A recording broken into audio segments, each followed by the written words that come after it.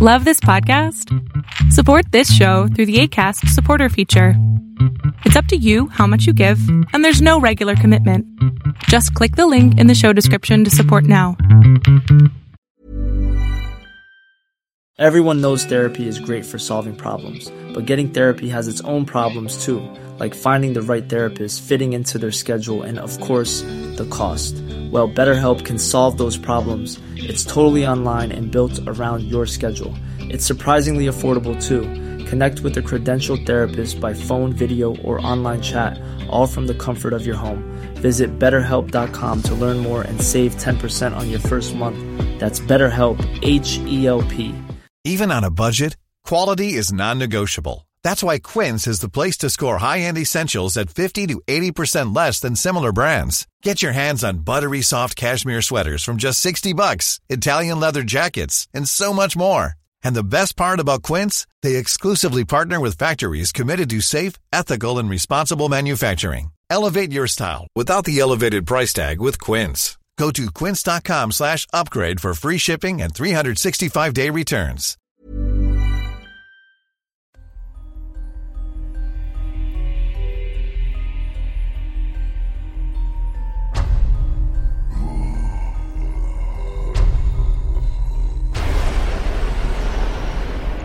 Welcome to Tales to Terrify.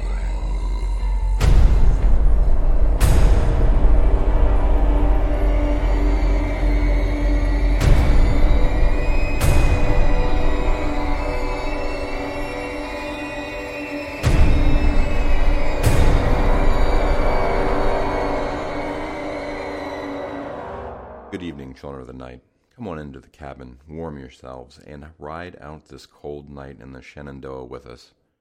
Last week, I talked about being very much certain about satanic cults that would be coming for me as a child. Of course, I managed to avoid that.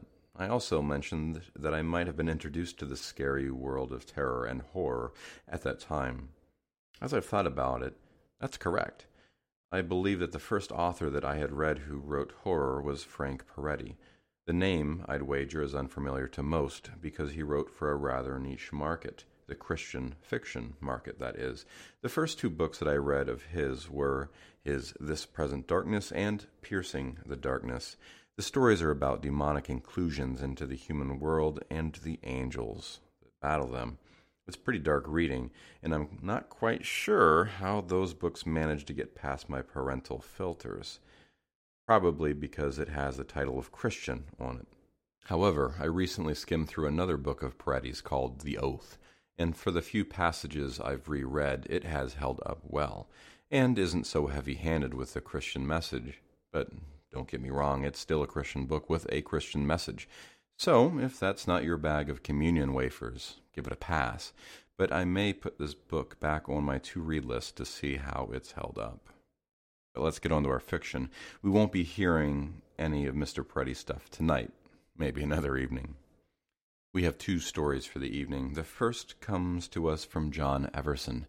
John shares a deep purple den in Naperville, Illinois, with a cockatoo and cockatiel, a disparate collection of fake skulls, twisted skeletal fairies, Alan Clark illustrations, and a large stuffed Eeyore. There's also a mounted Chinese fowling spider named Stoker, an ever-growing shelf of custom mix CDs, and acoustic guitar that he can't really play, but that his son likes to hear him beat on anyway.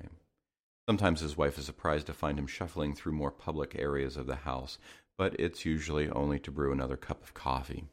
In order to avoid the onerous task of writing, he occasionally records pop-rock songs in a hidden home studio, experiments with the insatiable culinary joys of the jalapeno, designs book covers for a variety of small presses, loses hours in expanding an array of gardens, and chases frequent excursions into the bizarre visual headspace of 70s Euro horror DVDs with a shot of Maker's Mark and a tall glass of Newcastle.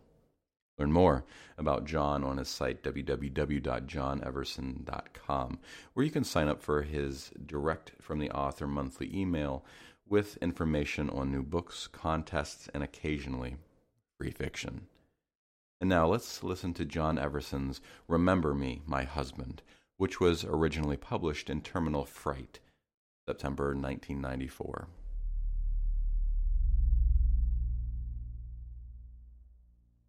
I'm married to two incredible women, one dead and one alive.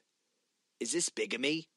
Or since one of those wives was not married to me beneath the myopic eyes of a preacher, are my romantic dalliances in the graveyard merely adultery? They came for my car first. Banks are funny that way. They'll send a couple of monkey men out to break into and drive away your auto over a couple grand. But when you owe them 50 times that on a house payment, they'll let it ride and ride. But even then, sooner or later, the man shows up at your door and makes the demand.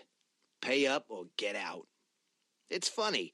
The guys who come for your car look like goons, but the guy who comes for your house wears a suit and tie, round, glinting wire glasses, and a nervous laugh. It was after the nervous laugh dissipated, slowly, as a cloud of sewer gas fades on a still-as-death summer day, that my living wife, Joanne, announced that as long as I was losing everything else in my life, she'd be taking a powder as well. I can't watch anymore, she cried, the words gurgling up in her fleshy throat from some deep underwater cavern. Her makeup ran like wax, her brown eyes shiny and ringed in mascara. I love you, baby, I thought, but said nothing. What more was there to say? I couldn't blame her. I'd lost my job, lost my backbone, lost me. And with that despair, piece by piece my life was slipping away faster than the laugh of the nervous eviction man had stopped echoing in the empty foyer. It only takes a few months to erase the work of years. I love you, but it doesn't matter, Joanne was still sobbing. You won't do anything, and I can't help you anymore. She stood in the middle of our dingy living room, suitcase at her feet, shoulders slumped. The 20 or 30 pounds that years of casseroles had congratulated her with were not attractive when she abandoned the strictures of good posture. My own untucked, oversized T-shirt couldn't hide the blessings of overeating and underactivity either. But as my mind shot Polaroids of Joanne's pathetic whimpering, and my own listless carcass stretched lazily across her old brown sofa, I found I didn't care. Fat, skinny, tearful, laughing, the extremes of life affected me not in the least. Eventually, Joanne's snuffling sobs and the ultimatum represented by the suitcase both drifted away. The shifting orange of sunset slid across the walls, and still I lay motionless. I can't tell you myself how I came to be there, in this room in my head, permitting no caring, no interest in living. There were hard blows, sure, but why they affected me as they did. The worst was watching my parents slip into the grave without being able to say goodbye. There wasn't much left to say goodbye to of Dad, and Mom never woke from the coma. It was a familiar story. Drunk driver hits old couple head on, he lives, they die. But it's never real until it's your own family that chalks up another scratch on the statistic boards. Joanne worked hard to pull me through. And then, just as things seemed to be getting better, the factory closed. Mother GM couldn't afford to lose the millions of dollars a year our plant was flushing down the drain anymore. Those two events, and the 1,000 tiny fires on the soul they engendered, burned out my will. And on that, the night of my necrotic marriage, as the shadows died and the streetlight winked into life across the street, I knew where I had to go. Maybe I'd known it since I watched the green jagged line flatten on the tiny TV screen next to my father's bed. Or maybe it was my mother's silent passing mere hours after his own. Did she know somehow? Did she feel him slip away into the darkness? Did he call to her as his heart ceased to hammer? I slid from the couch. The forest whispered its violation as my flash bobbed along the trail, sometimes reflecting just for a second off a pair of luminescent eyes. In all my years of coming here to bury my troubles, I had never run into another person stalking these trails. The animals lurking just beyond the bounds of my flash were not used to being routed from the hunting schedules by wayward humans after dusk. The stories were responsible for that. The same tales that drew the curious during the day, witness their discarded pop and beer cans littering the brush, kept them locked up safe and sound after dark. I think almost every town has a place like Bachelor's Grove. A place of creepy stories to scare children. A place of midnight magic. Named for the status of the German men who pioneered a settlement here in the 1800s to rough out homesteads before sending back to the continent for their beloveds, little remains to mark their labor now. The forest betrays few secrets. The foundations they struggled to lay down are hidden beneath dirt and vine. The wood of their rustic homes long burnt or carted away. All that remains is a fenced-in clearing, tucked inside the whispering forest, a short walk from the turnpike. From that road, all that's visible is a green, scum-covered pond. But beyond that rancid water is the subject of many a Boy Scout campfire tale. Bachelor's Grove Cemetery. As a boy, I heard numerous ghost stories about the fabled cemetery. The woman who cried in the night as she paced the earth in a hopeless search for her stillborn child. The house of blue fire that beckoned foolish mortals inside to their death. But as numerous as the stories were, the descriptions of where the graveyard lay, and for many years I believed that even the cemetery itself was a fable. It is not. On a boozing run with some guys in high school, we discovered the gravesite during a search for a place to drink and not be seen by cops or parents. Under the harsh glare of a nearly full white moon, we walked down a gravel trail and straight into the eerie stand of decaying stones. Being brash and brave as all 17-year-olds, we laughed loudly and scoffed at the stories of Ella Marie Steuben, the woman who reputedly drifted wispily and weepily out of a hollowed earth, searching in vain for her baby every now and again. But the laughter fell falsely on the rocky ground, and the night ended early. And somehow or other, our group never looked in that particular forest for a drinking spot again. But I returned. Call it morbidity or stupidity. The stories of Ella and the Blue House, and of numerous other ghosts, including that of a manic stagecoach that supposedly appeared and rushed through the trees at a breakneck speed to vanish with an audible splash into the green pond. These were the touchstones of my childhood, the cherished adrenaline pumpers that made me both pray that there was a ghostly life after death and at the same time begged that I never encountered it. In this life, anyway. An older, more skeptical me returned with some regularity to sit at these stones when life became too thick to move through. But over the years, the thrill of flirting with the supernatural turned to heavy sadness. The latest burial date in Bachelor's Grove reached back to the 1960s, the earliest readable ones to the late 1880s. No longer in my adulthood did these crumbling stones speak of mystery or provoke a frantic heartbeat after dark. They stood only as sentinels to the void of death. Bachelor's Grove Cemetery cried out to me in loneliness, and in it I found a kindred emptiness of spirit. And on the night of my second marriage, this is where I came to die. What better place, I thought, as I sat down heavily before the towering gray stone marking the final resting place of Ella Marie Steuben's bones. Next to the large pillow was a much smaller one, a nameless marker. It read with simplistic and chilling factuality, "Baby Girl." This, no doubt, was where the ghost stories of Ella's night walks and bereavement of a child stem from. I uncorked a bottle of wild turkey and took a deep swig. "Bottoms up," I coughed, and held the fifth of amber bourbon up in the direction of the tombstone. "I'll be with you soon, Ella," I whispered, and took another burning swallow. The moon was not obliging this night. The sky writhed in thick royals of cloud, and as the temperature dipped, the ground too was clothed in cloud. It was as if I sat in a limbo between an earth and sky of gray, chillingly damp fog. But the liquor warmed the trail to my belly, and my flashlight lay beside me on the ground, its beam reflecting off the headstone with a sickly glow. 1854, 1883 was carved beneath her name. A faded epitaph was still readable in the shadowy light.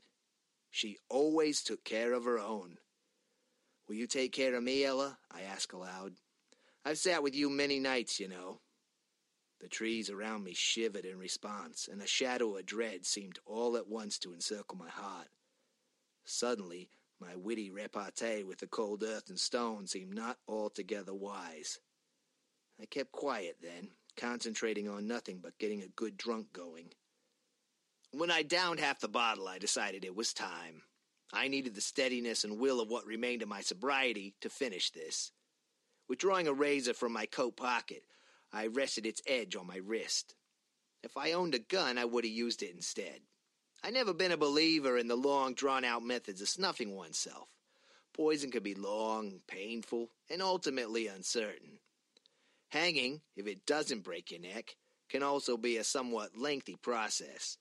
But without a gun, I thought a steady bleed of life under the anesthetic of bourbon should be relatively painless. Holding my wrist out over the barren earth, I stared at the sky and drew the blade up my arm. The pain was more than I'd expected, and my razor hand was trembling in cold and fear before I finished. With hot red blood leaking out over my other arm, I used my injured hand to inflict a similar wound on my other wrist. I made the mistake of looking at them then, these warm, wet, crimson hands whose lifeblood darkened the black earth deeper. The blood steamed thick amid the fog. My stomach churned, and with a rush of nausea, the liquor and acid of my gullet were abruptly dripping through my nose and mouth to the ground beside me. When it was finished, I wiped my face with the bloody sleeve and slumped back to the stone. Taking a deep swallow of the bottle, I shakily spoke to Ella again. "I'll be with you soon now," I said, as a tear worked its way through the vile smears on my cheek. I leaned back and closed my eyes. The forest seemed insubstantial suddenly, as far away as the troubles that drove me here. Leaves rustled nearby. A coon or a possum, no doubt, spying on the source of the light. It wouldn't take long, I thought. Already I could feel my strength draining into the earth, my life rushing away from me like a river after the spring thaws.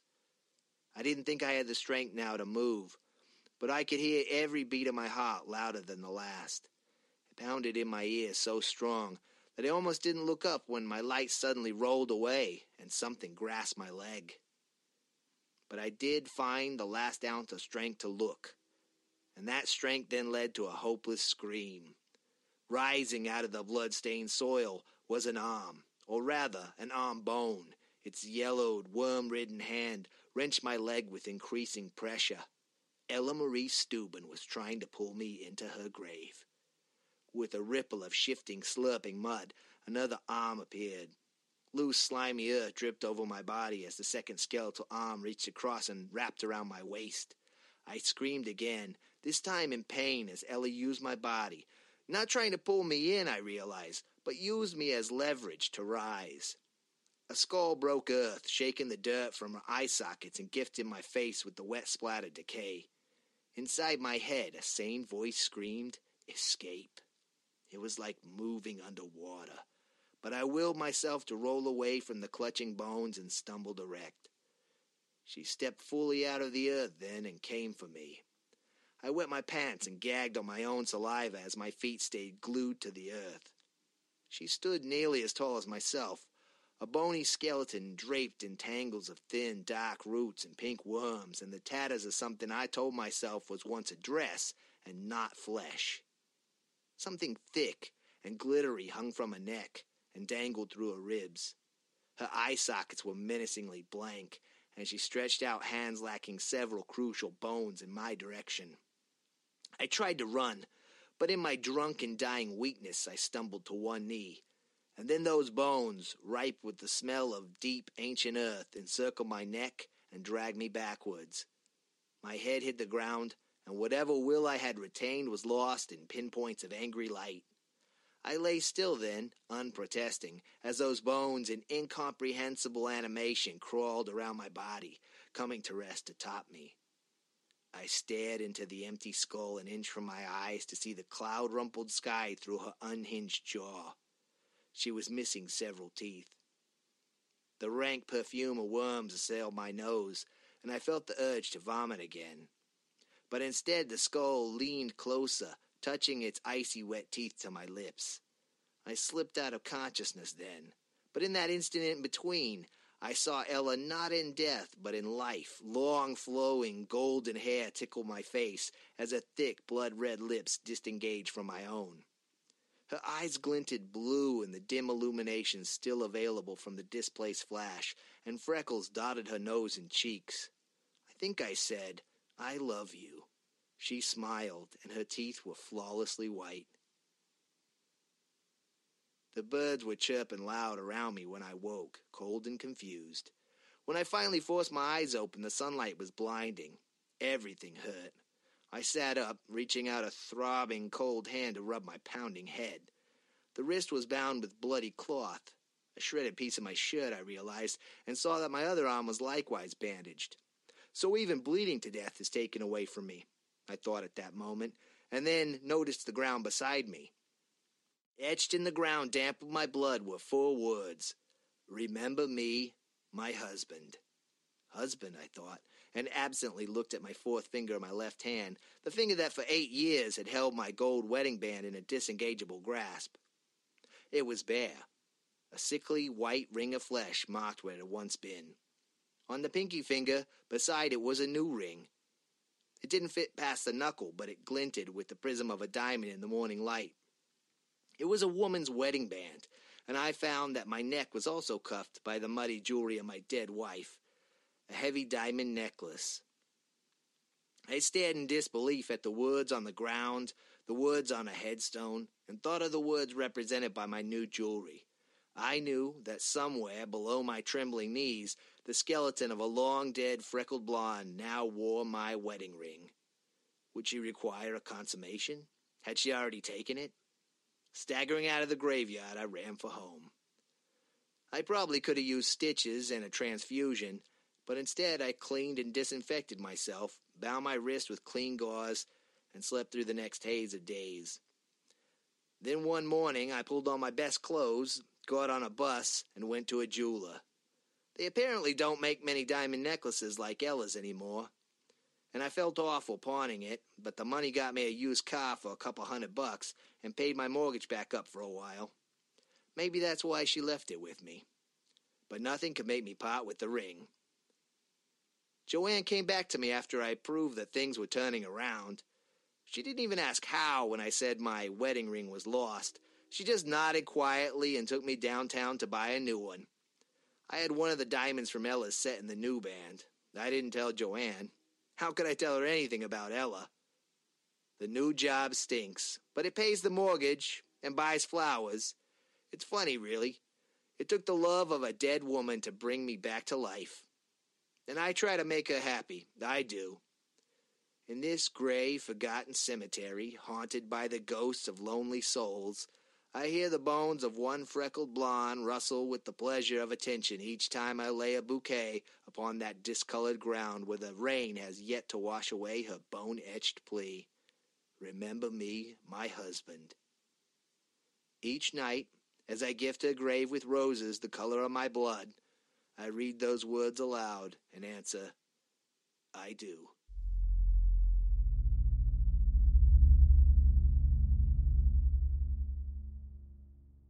That was John Everson's Remember Me, My Husband, as read by J.K. Shepler. Jedediah Kalanu Shepler was born in Texas. He spent formative years in Northern California, then returned to Texas to get an honors degree, summa cum laude, in anthropology from University of Houston. He lives in the traditions of both the European Renaissance and feudal Japan and believes diverse pursuits and interests build keen minds and bodies. He is, consequently, a student of martial arts, a practitioner of Brazilian jiu-jitsu, and is a surfer, artist, and filmmaker. He's acted in and produced music videos as well as served as a rigger, greensman, propsman, and stunt coordinator. He also dabbles in music. Jed has worked in logistics, dog training, security, education, and other jobs, and says that he is not entirely sure he's qualified to do anything, but that he is a great respecter of fine storytelling and of the tellers of tales, and that he is very proud to contribute his narrations. Currently, Jed is working on a book about late 19th and early 20th century glass bottles found in Houston and of the forgotten history that is all around us and just under our feet. He lives in the Houston Heights of Texas and likes cats and dogs, but doesn't have any, and sometimes he scribbles short, humorous movie reviews that no one reads. You can correct that last bit by stopping by his site at downthemoviehole.blogspot.com. And of course, as always, link will be in the show notes. Thank you, Jedediah. Our second story of the night comes from Robert Bloch. Yes, that Robert Bloch. Robert Albert Bloch was a prolific American writer. He was the son of Raphael Ray Bloch, a bank cashier, and his wife Stella Loeb, a social worker, both of German Jewish descent. Bloch wrote hundreds of short stories and over 20 novels, usually crime fiction, science fiction, and perhaps most influentially, horror fiction, such as Psycho. He was one of the youngest members of the Lovecraft Circle. Lovecraft was Bloch's mentor and one of the first to seriously encourage his talent. He was a contributor to pulp magazines such as Weird Tales in his early career, and was also a prolific screenwriter. He was the recipient of the Hugo Award for his story That Hellbound Train, the Bram Stoker Award, and the World Fantasy Award. He served his term as president of the Mystery Writers of America. Robert Bloch was also a major contributor to science fiction fanzines and fandom in general. In the 1940s, he created the humorous character Lefty Feep in a story for Fantastic Adventures. He also worked for a time in local vaudeville and worked to break into writing for nationally known performers. He was a good friend of the science fiction writer Stanley G. Weinbaum. In the 1960s, he wrote 3 stories for Star Trek. Now we will hear yours truly, Jack the Ripper.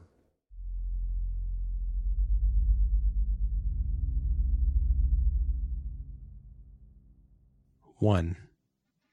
I looked at the stage Englishman. He looked at me. Sir Guy Hollis? I asked. Indeed. Have I the pleasure of addressing John Carmody, the psychiatrist? I nodded.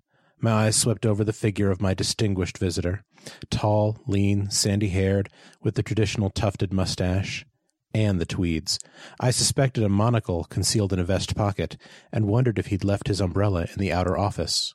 But more than that, I wondered what the devil had impelled Sir Guy Hollis of the British Embassy to seek out a total stranger here in Chicago.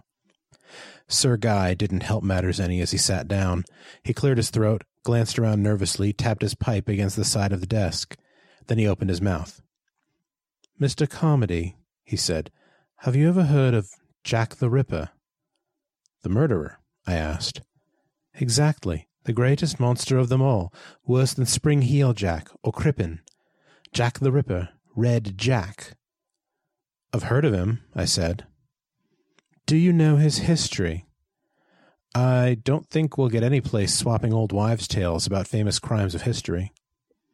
He took a deep breath. "This is no old wives' tale. It's a matter of life or death." He was so wrapped up in his obsession, he even talked that way. Well, I was willing to listen. We psychiatrists get paid for listening. "Go ahead," I told him. "Let's have the story." Sir Guy lit a cigarette and began to talk. "London, 1888, he began. "Late summer and early fall. That was the time. Out of nowhere came the shadowy figure of Jack the Ripper, a stalking shadow with a knife, prowling through London's East End, haunting the squalid dives of Whitechapel, Spitalfields. Where he came from no one knew, but he brought death. Death in a knife. 6 times that knife descended to slash the throats and bodies of London's women, drabs and alley sluts. August 7th was the date of the first butchery. They found her body lying there with 39 stab wounds, a ghastly murder. On August 3rd, another victim. The press became interested. The slum inhabitants were more deeply interested still. Who was this unknown killer who prowled in their midst and struck at will in the deserted alleyways of Night Town? And, what was more important, when would he strike again? September 8th was the date. Scotland Yard assigned special deputies. Rumours ran rampant. The atrocious nature of the slayings was the subject for shocking speculation. The killer used a knife, expertly. He cut throats and removed certain portions of the bodies after death. He chose victims and settings with a fiendish deliberation. No one saw him or heard him, but watchmen making their grey rounds in the dawn would stumble across the hacked and horrid thing that was the Ripper's handiwork. Who was he? What was he? A mad surgeon, a butcher, an insane scientist, a pathological degenerate escaped from an asylum, a deranged nobleman, a member of the London police. Then the poem appeared in the newspapers, the anonymous poem, designed to put a stop to speculations, but which only aroused public interest to a further frenzy, a mocking little stanza. I'm not a butcher, I'm not a yid, nor yet a foreign skipper, but I'm your own true-loving friend, yours truly, Jack the Ripper. And then, on September 30th, 2 more throats were slashed open. There was silence then in London for a time, silence and a nameless fear. When would Red Jack strike again? They waited through October. Every figment of fog concealed his phantom presence. Concealed it well, for nothing was learned of the Ripper's identity, or his purpose. The drabs of London shivered in the raw wind of early November, shivered and were thankful for the coming of each morning's sun. November 9th, they found her in her room. She lay there, very quietly, limbs neatly arranged, and beside her, with equal neatness, were laid her breasts and heart. The Ripper had outdone himself in execution. Then panic, but needless panic, for though press, police, and populace alike waited in sick dread, Jack the Ripper did not strike again. Months passed, a year, the immediate interest died, but not the memory. They said Jack had skipped to America, that he had committed suicide. They said, and they wrote, they've written ever since. Theories, hypotheses, arguments, treatises. But to this day no one knows who Jack the Ripper was, or why he killed, or why he stopped killing. Sir Guy was silent. Obviously he expected some comment from me.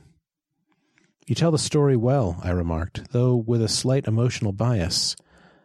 I suppose you want to know why I'm interested, he snapped. Yes, that's exactly what I'd like to know. Because, said Sir Guy Hollis, I am on the trail of Jack the Ripper now. I think he's here, in Chicago. Say that again? Jack the Ripper is alive in Chicago, and I'm out to find him. He wasn't smiling. It wasn't a joke. See here, I said. What was the date of these murders? August to November, 1888. 1888. But if Jack the Ripper was an able-bodied man in 1888, he'd surely be dead today.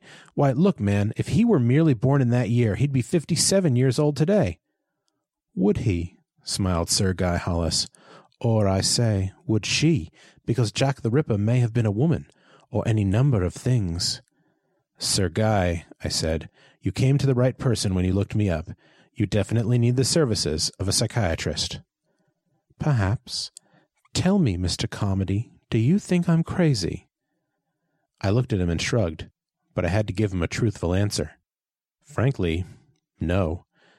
Then you might listen to the reasons I believe Jack the Ripper is alive today. I might. I've studied these cases for... One size fits all seemed like a good idea for clothes. Nice dress. It's a t-shirt. Until you tried it on. Same goes for your healthcare. That's why United Healthcare offers a variety of flexible, budget-friendly coverage for medical, vision, dental, and more. So whether you're between jobs, coming off a parent's plan, or even missed open enrollment, you can find the plan that fits you best. Find out more about United Healthcare coverage at UH1.com. That's UH1.com.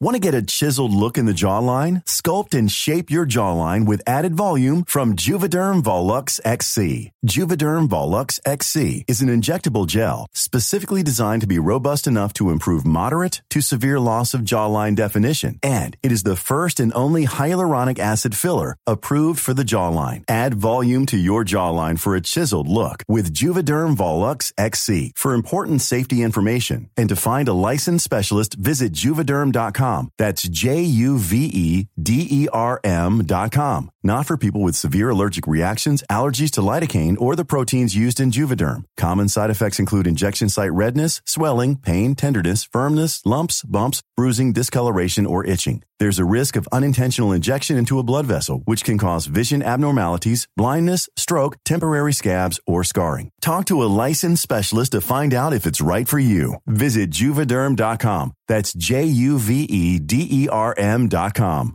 Everyone knows therapy is great for solving problems, but getting therapy has its own problems too, like finding the right therapist, fitting into their schedule, and of course, the cost.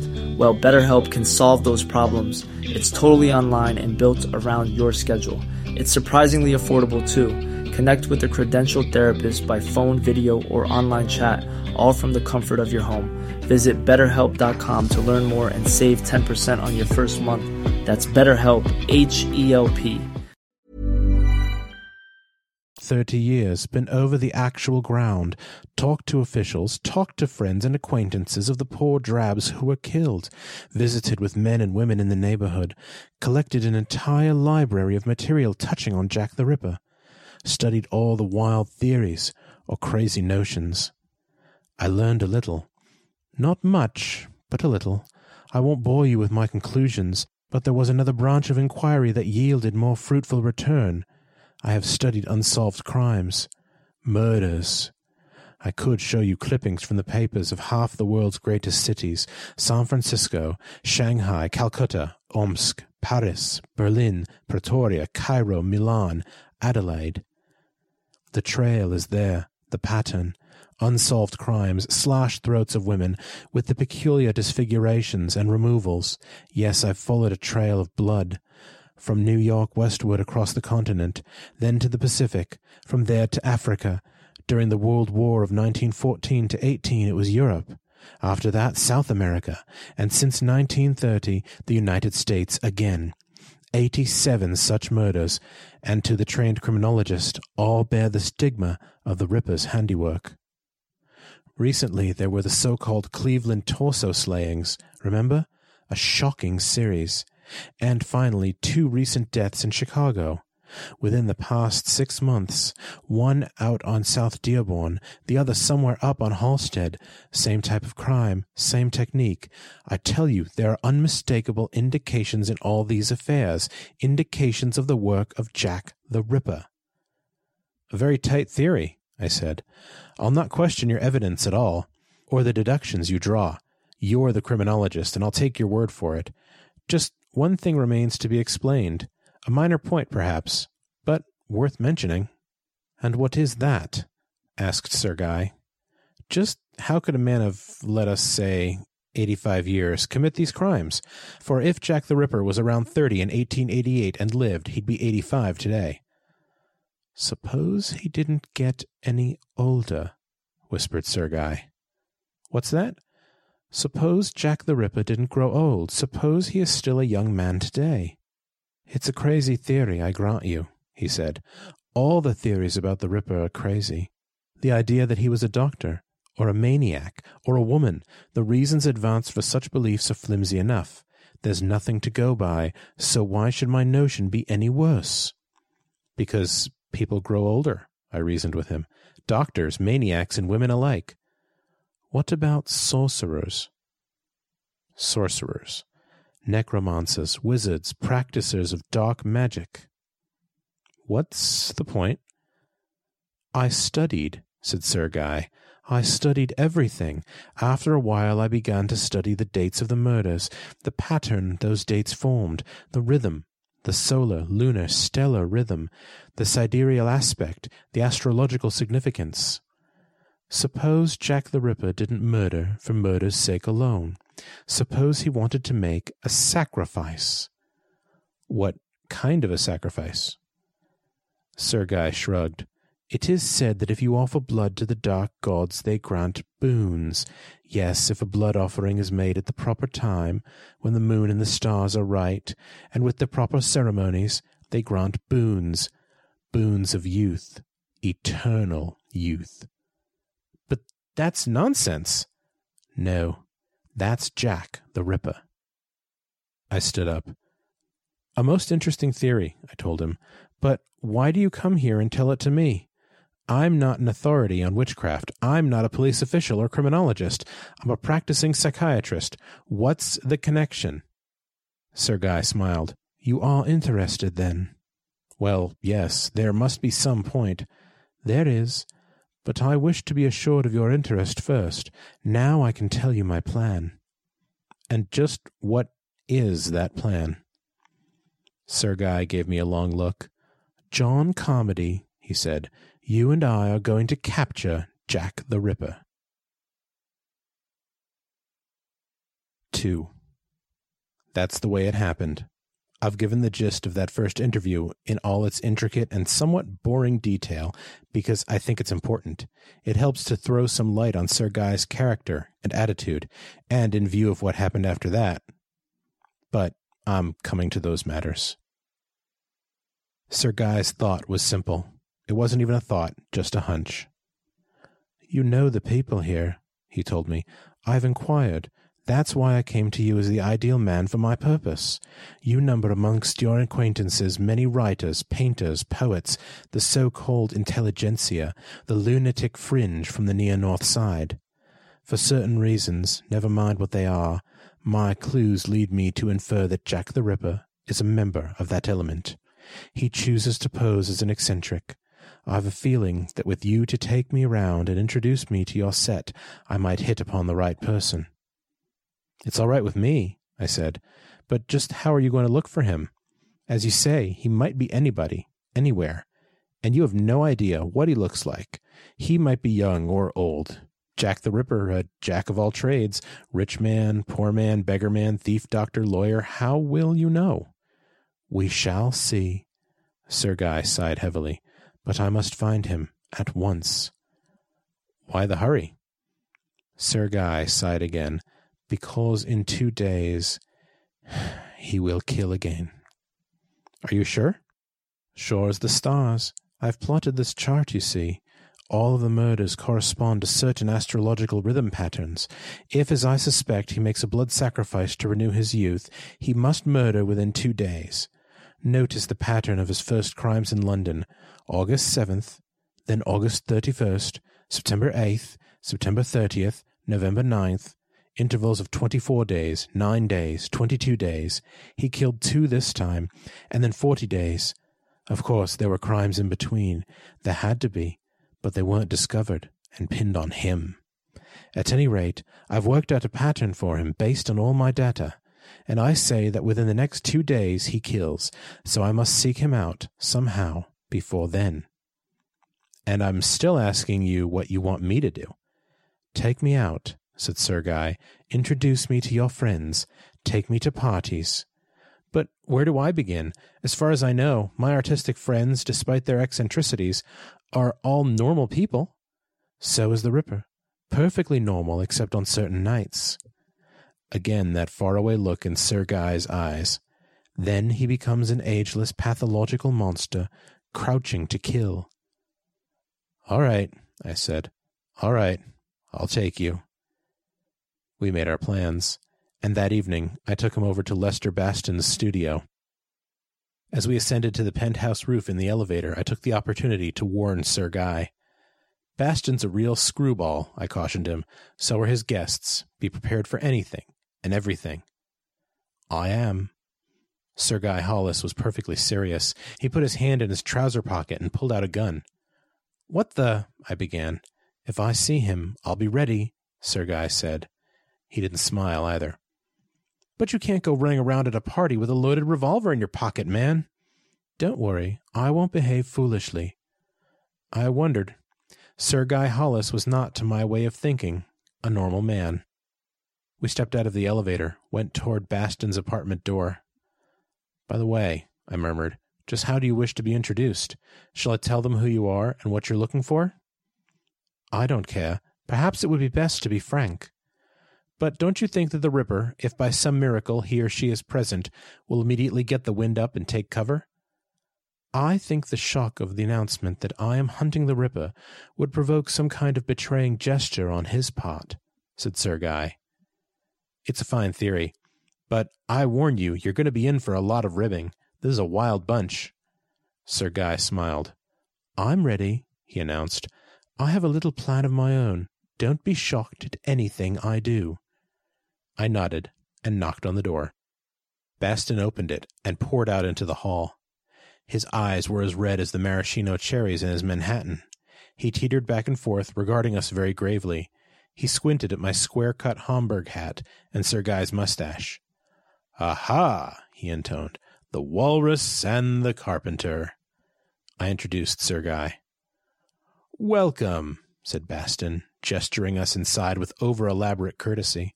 He stumbled after us into the garish parlor. I stared at the crowd that moved restlessly through the fog of cigarette smoke. It was the shank of the evening for this mob. Every hand held a drink, every face held a slightly hectic flush. Over in the corner, the piano was going full blast, but the imperious strains of the march from the Love for 3 Oranges couldn't drown out the profanity from the crap game in the other corner. Prokofiev had no chance against African polo, and one set of ivories rattled louder than the other. Sir Guy got a monocle full right away. He saw Laverne Gonister, the poetess, hit Jaime Kralik in the eye. He saw Jaime sit down on the floor and cry until Dick Poole accidentally stepped on his stomach as he walked through to the living room for a drink. He heard Nadia Villanoff, the commercial artist, tell Johnny Oddcut that she thought his tattooing was in dreadful taste, and he saw Barclay Melton crawl under the dining room table with Johnny Oddcut's wife. His zoological observations might have continued indefinitely if Lester Baston hadn't stepped to the center of the room and called for silence by dropping a vase on the floor. "We have distinguished visitors in our midst," bawled Lester, waving his empty glass in our direction. "None other than the Walrus and the Carpenter. The Walrus is Sir Guy Hollis, a something or other from the British Embassy. The Carpenter, as you all know, is our own John Carmody, the prominent dispenser of libido liniment." He turned and grabbed Sir Guy by the arm, dragging him to the middle of the carpet. For a moment I thought Hollis might object, but a quick wink reassured me. He was prepared for this. "It is our custom, Sir Guy," said Baston loudly, "to subject our new friends to a little cross-examination. Just a little formality at these very formal gatherings, you understand. Are you prepared to answer questions?" Sir Guy nodded and grinned. "Very well," Baston muttered. "Friends, I give you this bundle from Britain. Your witness." Then the ribbing started. I meant to listen, but at that moment Lydia Dare saw me and dragged me off into the vestibule for one of those "darling, I waited for your call all day" routines. By the time I got rid of her and went back, the impromptu quiz session was in full swing. From the attitude of the crowd, I gathered that Sir Guy was doing all right for himself. Then Baston himself interjected a question that upset the apple cart. "And what, may I ask, brings you to our midst tonight? What is your mission, O Walrus?" "I'm looking for Jack the Ripper." Nobody laughed. Perhaps it struck them all the way it did me. I glanced at my neighbors and began to wonder. Laverne Gonister, Jaime Kralik, harmless. Dick Poole, Nadia Villanoff, Johnny Oddcut and his wife, Barclay Melton, Lydia Dare, all harmless. But what a forced smile on Dick Poole's face, and that sly, self-conscious smirk that Barclay Melton wore. Oh, it was absurd, I grant you, but for the first time I saw these people in a new light. I wondered about their lives, their secret lives beyond the scenes of parties. How many of them were playing a part, concealing something?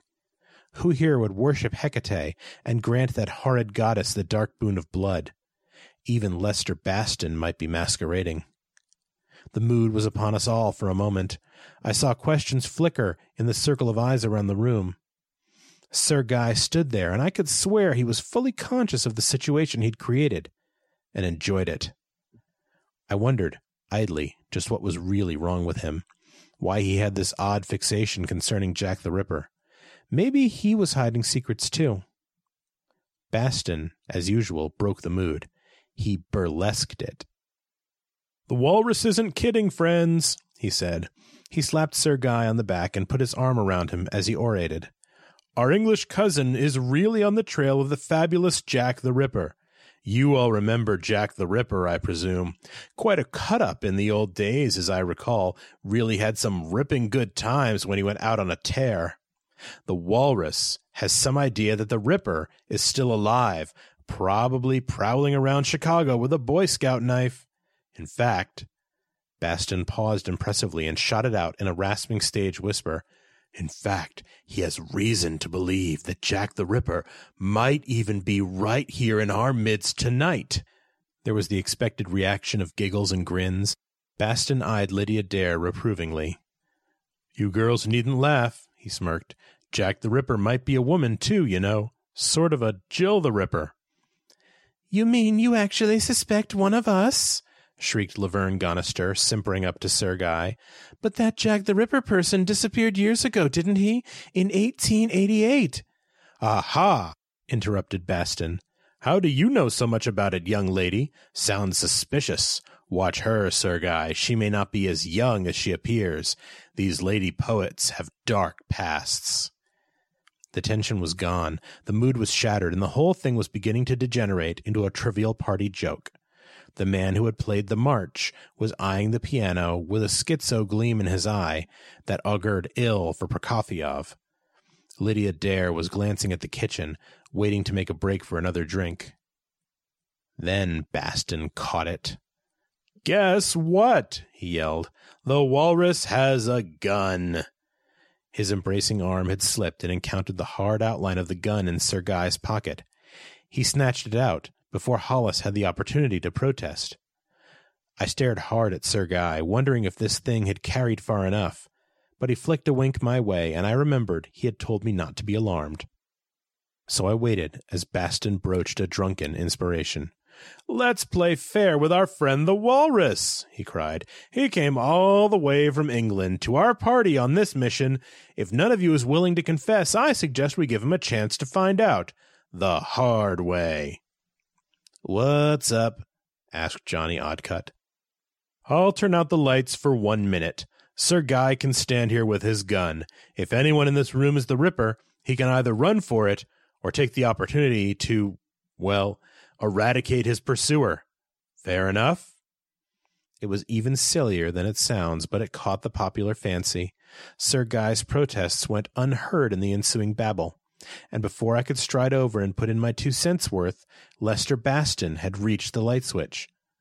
"Don't anybody move," he announced, with a fake solemnity. "For 1 minute we will remain in darkness, perhaps at the mercy of a killer. At the end of that time, I'll turn up the lights again and look for bodies. Choose your partners, ladies and gentlemen." The lights went out. Somebody giggled. I heard footsteps in the darkness, mutterings. A hand brushed my face. The watch on my wrist ticked violently, but even louder, rising above it, I heard another thumping, the beating of my heart. Absurd, standing in the dark with a group of tipsy fools, and yet there was real terror lurking here, rustling through the velvet blackness.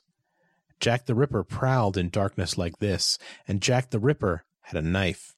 Jack the Ripper had a madman's brain and a madman's purpose. But Jack the Ripper was dead, dead and dust these many years by every human law. Only there are no human laws when you feel yourself in the darkness, when the darkness hides and protects and the outer mask slips off your face, and you feel something welling up within you, a brooding, shapeless purpose that is brother to the blackness. Sir Guy Hollis shrieked. There was a grisly thud. Baston put the lights on. Everybody screamed. Sir Guy Hollis lay sprawled on the floor in the center of the room. The gun was still clutched in his hand. I glanced at the faces, marveling at the variety of expressions human beings can assume when confronting horror. All the faces were present in the circle. Nobody had fled, and yet Sir Guy Hollis lay there. Laverne Gonister was wailing and hiding her face. "All right." Sir Guy rolled over and jumped to his feet. He was smiling. Just an experiment, eh? If Jack the Ripper were among those present and thought I had been murdered, he would have betrayed himself in some way when the lights went on and he saw me lying there. I am convinced of your individual and collective innocence. Just a gentle spoof, my friends." Hollis stared at the goggling Baston and the rest of them crowding in behind him. "Shall we leave, John?" he called to me. "It's getting late, I think." Turning, he headed for the closet. I followed him. Nobody said a word. It was a pretty dull party after that. 3. I met Sir Guy the following evening, as we agreed, on the corner of 29th and South Halsted. After what had happened the night before, I was prepared for almost anything, but Sir Guy seemed matter-of-fact enough as he stood huddled against a grimy doorway and waited for me to appear. "Boo," I said, jumping out suddenly. He smiled. Only the betraying gesture of his left hand indicated that he'd instinctively reached for his gun when I startled him. "All ready for our wild goose chase?" I asked. "Yes," he nodded. "I'm glad that you agreed to meet me without asking questions," he told me. "It shows you trust my judgment." He took my arm and edged me along the street slowly. "It's foggy tonight, John," said Sir Guy Hollis. "Like London." I nodded. "Cold, too, for November." I nodded again and half-shivered my agreement. "Curious," mused Sir Guy. "London fog and November. The place and time of the Ripper murders." I grinned through darkness. "Let me remind you, Sir Guy, that this isn't London, but Chicago, and it isn't November 1888. It's over 50 years later." Sir Guy returned my grin, but without mirth. "I'm not so sure at that," he murmured. "Look about you. Those tangled alleys and twisted streets, they're like the East End, Mitre Square, and surely they are as ancient as 50 years at least." "You're in the black neighborhood of South Clark Street," I said shortly, "and why you dragged me down here I still don't know." "It's a hunch," Sir Guy admitted. "Just a hunch on my part, John. I want to wander around down here. There's the same geographical conformation in these streets as in those courts where the Ripper roamed and slew. That's where we'll find him, John. Not in the bright lights, but down here in the darkness where he waits and crouches." "Isn't that why you brought a gun?" I asked. I was unable to keep a trace of sarcastic nervousness from my voice. All this talk, this incessant obsession with Jack the Ripper, got on my nerves more than I cared to admit. "We may need a gun," said Sir Guy gravely. "After all, tonight is the appointed night." I sighed. We wandered on through the foggy, deserted streets. Here and there a dim light burned above a gin mill doorway. Otherwise, all was darkness and shadow. Deep, gaping alleyways loomed as we proceeded down a slanting side street. We crawled through that fog, alone and silent, like two tiny maggots floundering within a shroud. "Can't you see there's not a soul around these streets?" I said. "He's bound to come," said Sir Guy. "He'll be drawn here. This is what I've been looking for. A genius loci. An evil spot that attracts evil. Always when he slays, it's in the slums. You see, that must be one of his weaknesses. He has a fascination for squalor. Besides, the women he needs for sacrifice are more easily found in the dives and stew pots of a great city." "Well, let's go into one of the dives or stew pots," I suggested. "I'm cold. Need a drink. This damn fog gets into your bones. You Britishers can stand it, but I like warmth and dry heat." We emerged from our side street and stood upon the threshold of an alley. Through the white clouds of mist ahead, I discerned a dim blue light, a naked bulb dangling from a beer sign above an alley tavern. "Let's take a chance," I said. "I'm beginning to shiver." "Lead the way," said Sir Guy. I led him down the alley passage. We halted before the door of the dive. "What are you waiting for?" he asked. "Just looking in," I told him. "This is a rough neighborhood, Sir Guy. Never know what you're liable to run into, and I'd prefer we didn't get into the wrong company. Some of these places resent white customers." "Good idea, John." I finished my inspection through the doorway. "Looks deserted," I murmured. "Let's try it." We entered a dingy bar. A feeble light flickered above the counter and railing, but failed to penetrate the further gloom of the back booths. A gigantic black lolled across the bar. He scarcely stirred as we came in, but his eyes flicked open quite suddenly, and I knew he noted our presence and was judging us. "Evening," I said. He took his time before replying, still sizing us up. Then he grinned. "Evening, gents. What's your pleasure?" "Gin," I said. "2 gins. It's a cold night."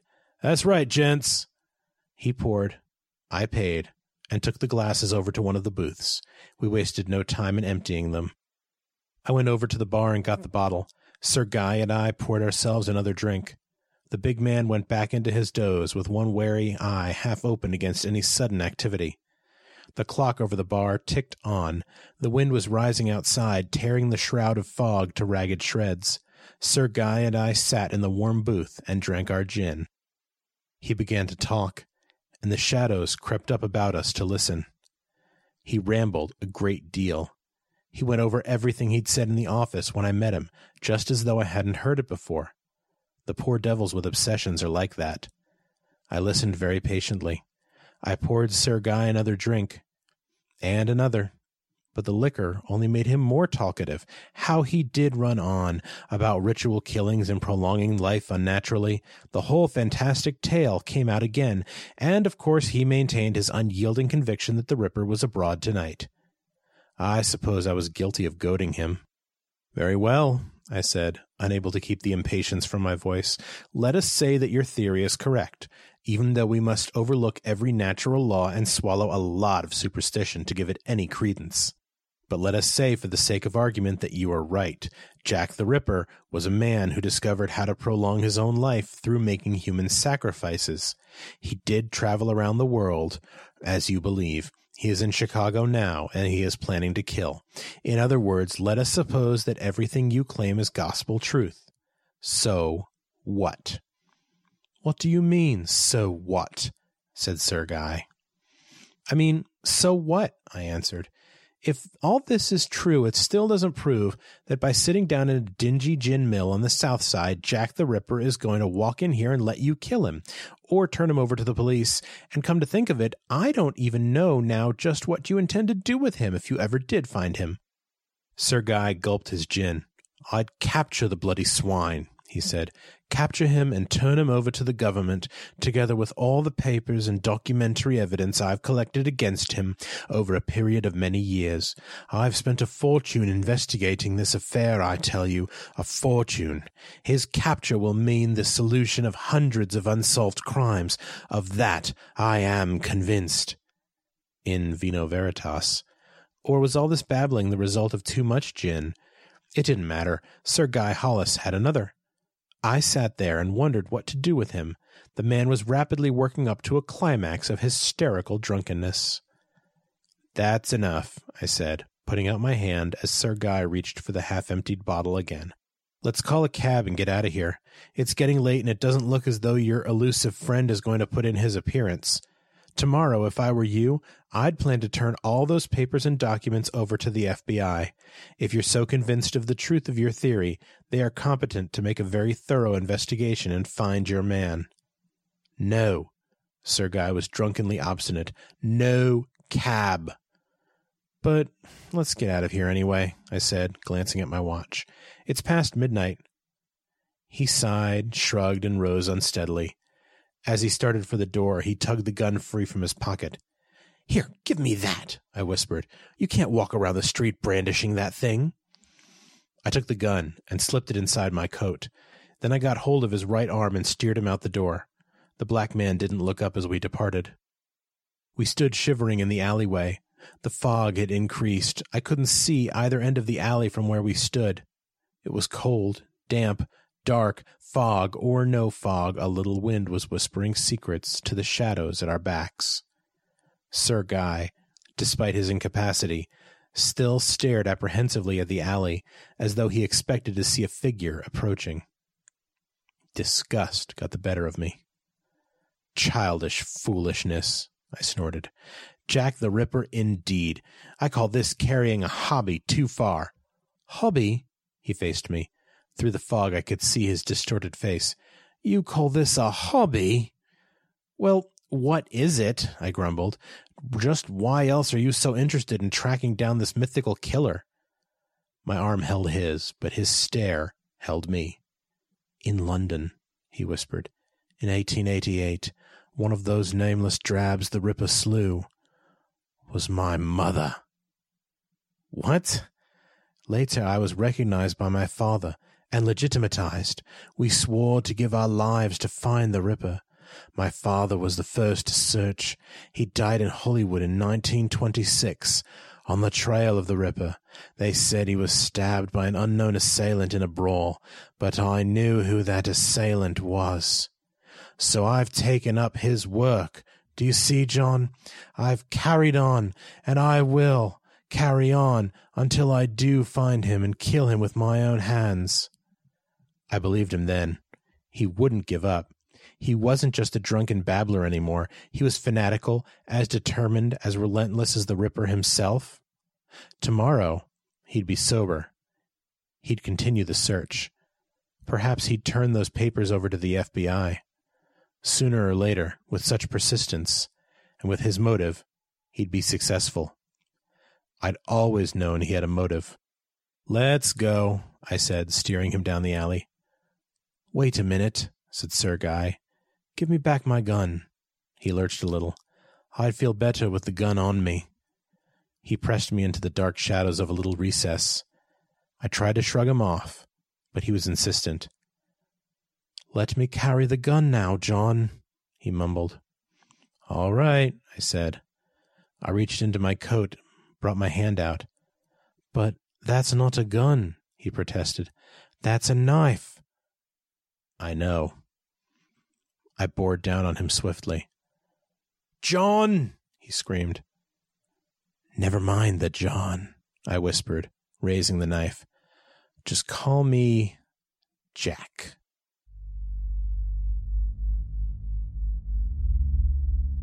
That was Robert Bloch's Yours Truly, Jack the Ripper, as read by Josh Roseman. Josh Roseman, not the trombonist, the other one, has a new collection out, The Clockwork Russian and Other Stories, bringing together his best published works from the last 6 years, including appearances in Asimov's Escape Pod and Dunesteef Audio Fiction magazine. Find him online at roseplusman.com and follow him on Twitter or Instagram at Listener42. Link to all of that will be in the show notes. And thank you, Josh. That will be our show for the evening, Children of the Night. Join us again next week for another episode of Tales to Terrify.